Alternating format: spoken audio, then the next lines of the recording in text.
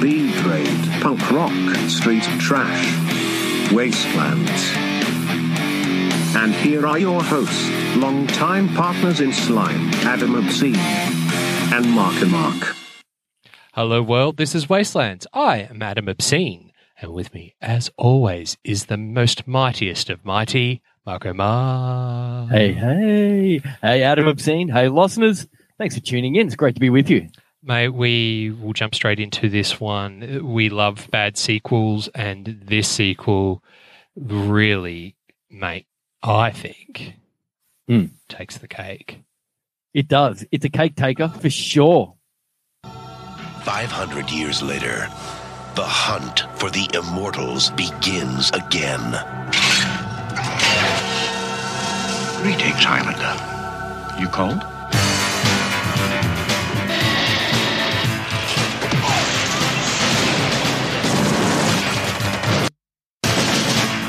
Highlander 2, The Quickening. Let's have some fun. Rated R. Nothing better than a short and sweet trailer. Absolutely. That just gives us plenty more time to talk about it. And boy, is there a lot to talk about. Highlander 2, The Quickening, the much fabled sequel of the Highlander series. Funnily enough, it's the sequel to the movie The Highlander. So basically, 1991, it's the sequel directed by the director of the first one, which was, and I'll stumble this always, Russell Mulcahy, I'm going to say. Yeah, sounds good. Now, Russell Mulcahy, for the learned listeners, he's actually an Aussie, an Australian director. I'm going to talk about him for a wee bit because I think it's really important to talk about him for a wee bit.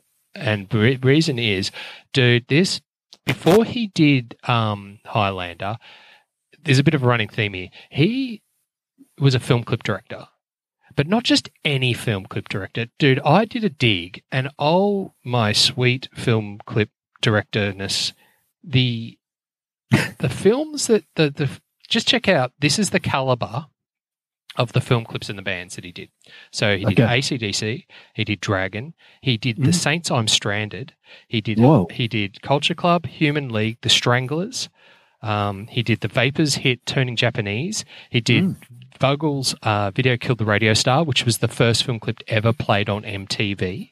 He did it for Ultravox, he did Wild Boys for Duran Duran and Hungry Like the Wolf. He did Icehouse, he did Spandau Ballet, he did Gypsy for Fleetwood Mac, he did Matter of Trust by Billy Joel, he did Total Eclipse of the Heart by Bonnie Tyler, he did Young Turks by Rod Stewart, and 1,000,000,001 Elton John film clips. Wow, that's incredible. He's got that in common with the director of Eve of Destruction from our previous podcast. And this, isn't it great how we find these Easter eggs in our watching that links back? So these are two examples of film directors, movie clip directors turned feature film directors. I've got to say, though, Russell Mulcahy, his film clip style has totally transcended into movie making, feature filmmaking perfectly. And I've got to say, like, Highlander 2, The Quickening was universally shit canned, okay? Like and it's not because it's a bad movie, it's an odd movie, but it's because it actually has the original cut has very little to do with Highlander. Yeah, there's a whole heap of creative license things that have happened in this film where all of a sudden the Immortals are no longer humans, but they're from an alien planet, and that they're sent to Earth for penance and exile, and that all the sort of really cool things about being an immortal humans fighting through the centuries was kind of just cast aside from the first one, and then turned into these guys are aliens. So bad was this that Russell Mulcahy actually asked for his name to be removed from this film. And the reason was that all the creative decisions made in this was not his. It was a financing company that the film was costing it was meant to be budgeted for 15 million. It was blowing out to 34 million. The financing company basically took creative control and started making some decisions about what they thought would make a movie more saleable. Right. So there's a bunch of stuff that just happened in this film that the director went, "I'm done. I'm done. Take my name." He couldn't get his name taken off it because he wasn't a part of the Actors Guild of America. I see. So it's an interesting side note because normally if you've got the director of the first feature, the sequel will normally be pretty good. But the oddity of this is it's the same director, but the film just totally is not canon in the Highlander series. And we'll talk about what the Highlander series is in a minute. But so that's sort of like the quirkiness of this. So, and the reason why I bring it up too is because there's the original cinematic version, and then years later, Russell Mulcahy did come back and he re-edited it down, removed all references to the planet Zord and all the alien references, and re-edited it as what is now known as the Renegade version. The reason he's done that is so that it actually sits back in the canon, and it actually kind of works. So it does. Listeners, we can give you the links to the Renegade version and the original version for you to peruse. I actually went back and watched them both because I had never watched them back to back, and I wasn't sure how different they were. And boy, they're different. Like just sequencing, like film sequences. The opening film sequence of the Renegade version actually is halfway through the middle of the original version, and it's swapped around, and they're taking, and like basically the big difference is, this is my take. The big difference is that in the original version, the Immortals are an aliens, and they come from a planet, and they're sent to Earth as penance, and they basically have to fight everybody, all the other aliens, until they're one less, and then they've got the choice to grow old on Earth or return back to this planet. Yep. In the Renegade version, they are Earthlings that are immortal, that are sent back in time to do their penance. Okay. So that's how the immortal thing comes through, and they remove all reference to the aliens. Right. Fucking confusing. Yeah, it is. So look, that's a pretty standard. That's like basically the setup. But I wanted to just say one thing that to finalise the difference between the Renegade version and the theatre version. It comes from a long-time listener, Jeremy, who, hi Jez, wrote on our Facebook. I remember seeing this at the cinema with a friend the night before we watched the original, probably for the 10th time. To get excited, I came out of the cinema the next day thoroughly confused and upset. Yep. Thanks, Jez. That really does, I think, summarize the fact that it is such a departure. Yeah, it really is. It really is. Yeah, they didn't really know what they were doing to keep it continuous. I think, like you said, just completely out of canon, and made a film that they thought that people would want to see, but in turn confused the fuck out of the people that loved the original. Yeah, that's right, Ads. And that sort of makes me think of what I was saying before. It was very of its time, like it feels like they sort of calculated the age of the kids who loved it and watched it in 1986, the first one, I should say. And then, okay, how old will they be when this comes out in 1991?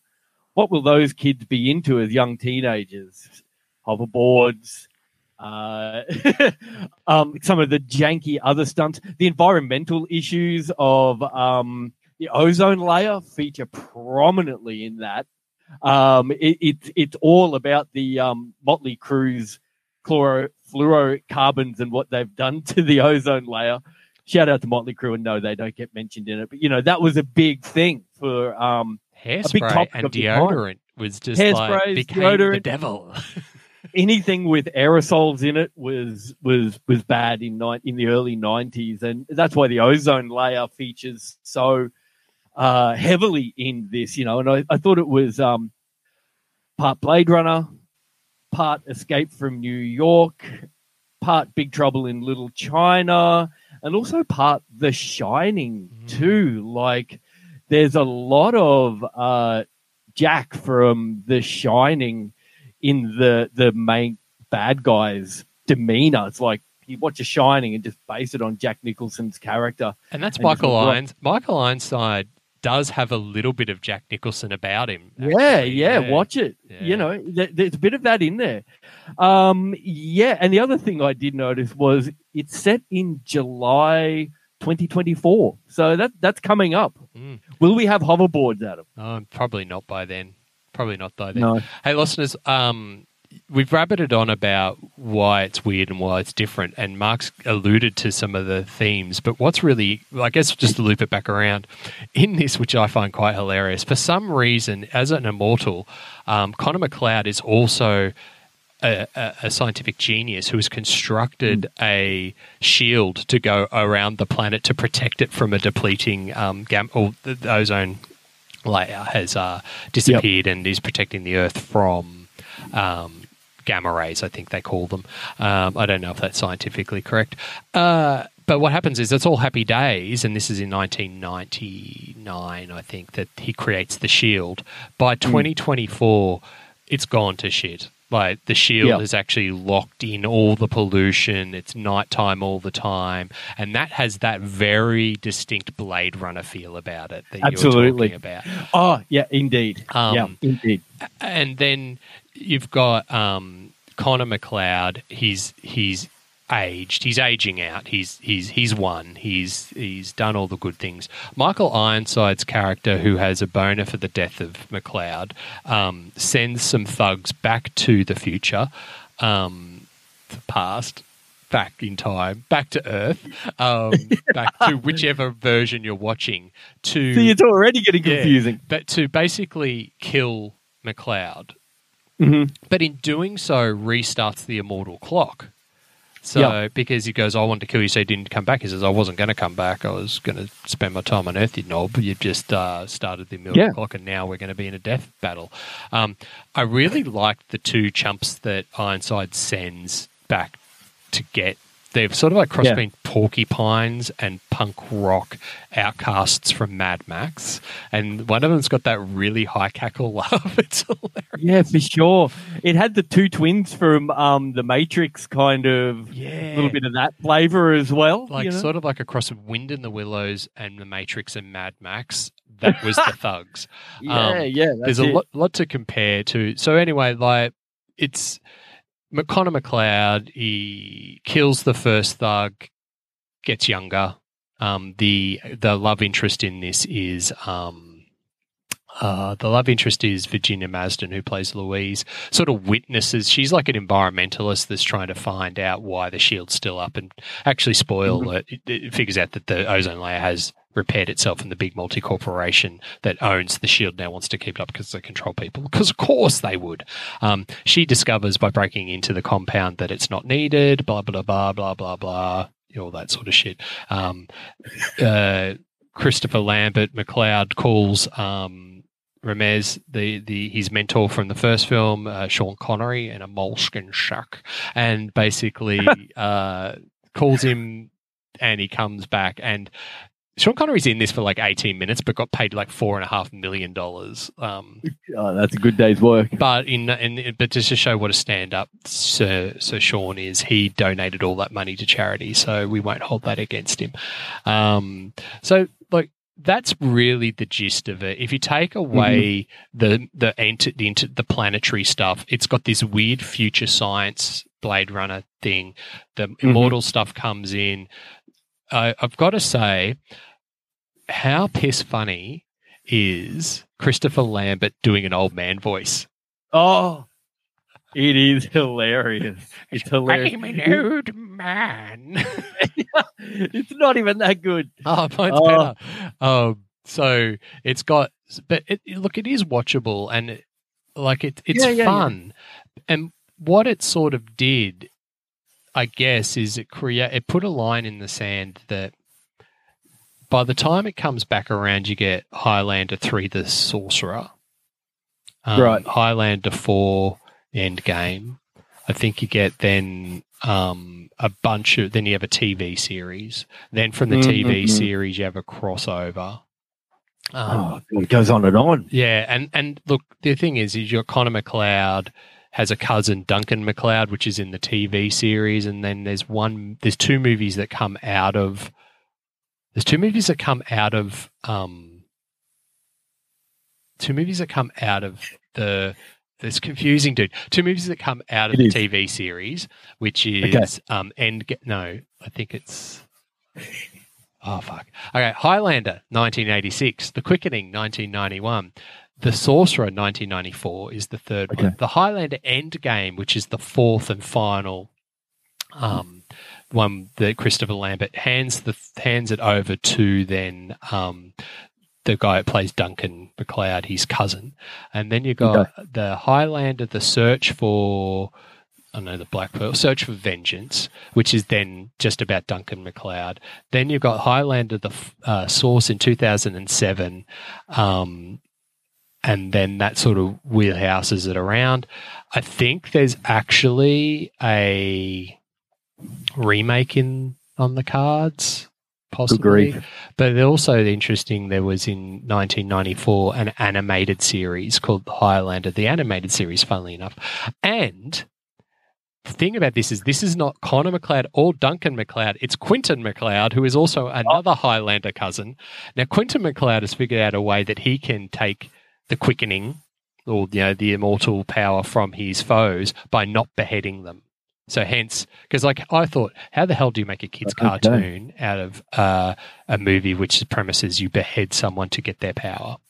Sure. Hence the quickening. Well, he figures out a way to do that. And this is the opening sequence. 7 centuries have passed since the Earth plunged into darkness. 7 centuries since the Jetitor swore to regain for man his lost knowledge and freedom. All the immortals took the oath, all except one who dominates the world. But soon an immortal will come to confront him. His name is Quentin McLeod. He is the Highlander. Quentin McLeod is the Highlander. So that's great. So that was in 1994. That was 2 seasons, 1994 and 1996. Wow. I don't ever remember that. I never watched it. No. I mean, look, by the quickening, I'd lost interest. I was like, because I loved the first one. It was just amazing. Saw it at the cinema. And I'm sure you did too. But yeah, it petered out pretty quick for me. So yeah, to know that there was an animated series is news to me. Well, not only that, the fact that I wasn't aware that there was a TV series. I wasn't aware there was an animated series. I didn't realize that there was a 3, 4, 5, 6, and 7. Yeah, so, and a reboot in the works. What? And I guess that's the interesting thing. It got us to thinking. Lostners and Marco posed a question to me, and basically was: is there a cult of the Highlanders out there? Like, is there a following? I've not come across a Highlander following, but for there to be such a wheelhouse of sword and sorcery themed movies, TV series, and animations, clearly there would be some. What would Highlanders like? Who's out there? Yeah, I mean, yeah. Like, is there does it have a cult following? I don't know. So, listeners, reach out to us. Hit us up and let us know if you're like a part of the cult of the Highlander, and give us a shout out and let us know. Yeah, absolutely. The hidden world that we have somehow missed out on. So, mate, that is a real weird and quick and rapidly declining insanity whip around. I want to just quickly do a body count. So the body count, this is when we take the numbers of the deaths in the movie and compare them against the running time. So for 89 minutes for Highlander 2, The Quickening, we have, I'm scrolling down through my notes, we actually have 63 deaths in this film. Nice. It's huge. Yeah, that's huge. So that's 54 to Ironside, 8 to Lambert, and 1 to Sean Connery. That makes the kills per minute 1.4 kills per minute. Wow. Solid. Body count. Body count. That is nice. Another successful body count. That was a very sloppy outro to that. Just it's okay. You can always just edit it in post. Isn't that our? We should get a Wasteland shirt that just says "edit it in post," and then in small brackets, we never do. No. Let's go. Factoids, mate. So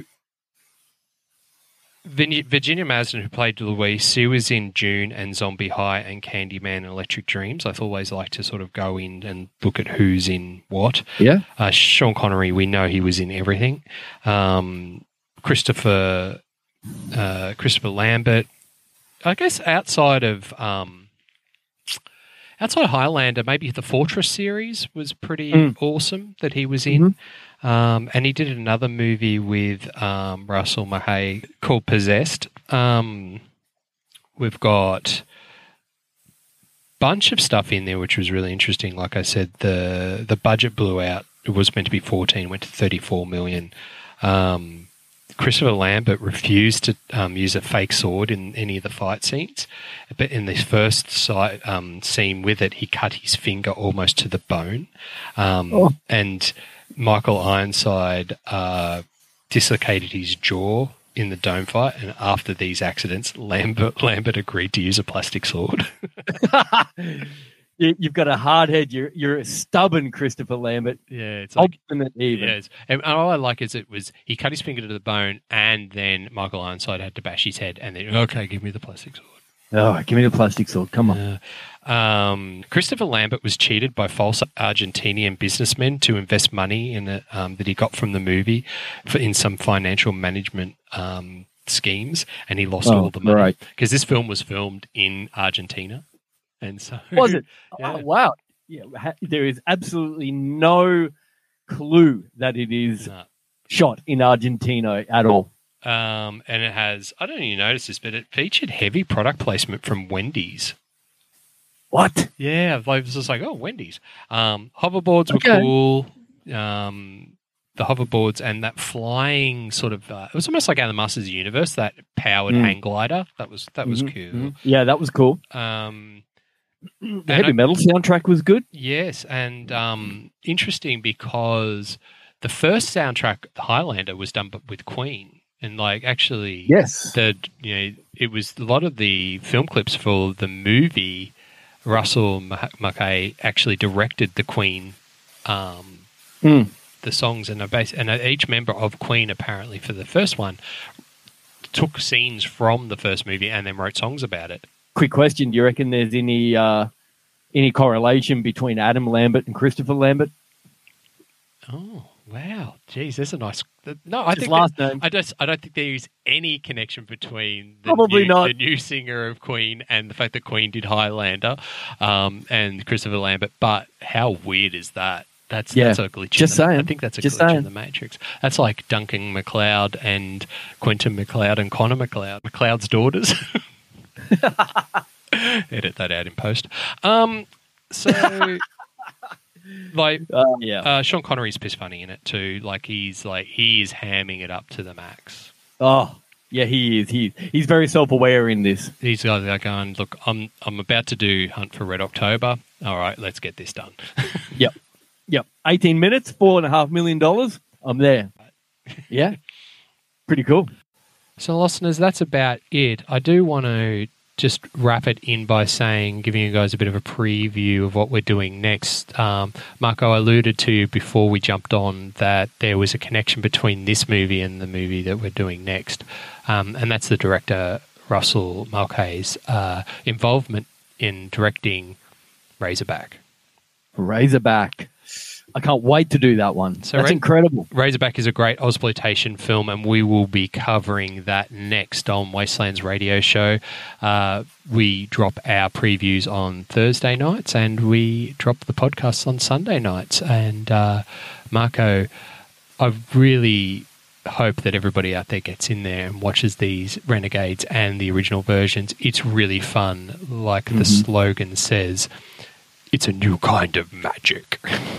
It sure is kind of a shit magic, but it's still kind of good. It's sort of a stanky magic. So, Marco, we're on all the podcast platforms. You can catch us. Just search Wastelands Radio Show.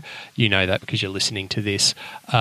You can go on the socials at Wastelands Radio Show, and you can go direct to the source at wastelands.com.au. Absolutely. Mate, I don't think there's much more for us to say, except, is there anything more you'd like to add? It's good night from me. And it's good night from him. Before you say another word, It's over! It's finished!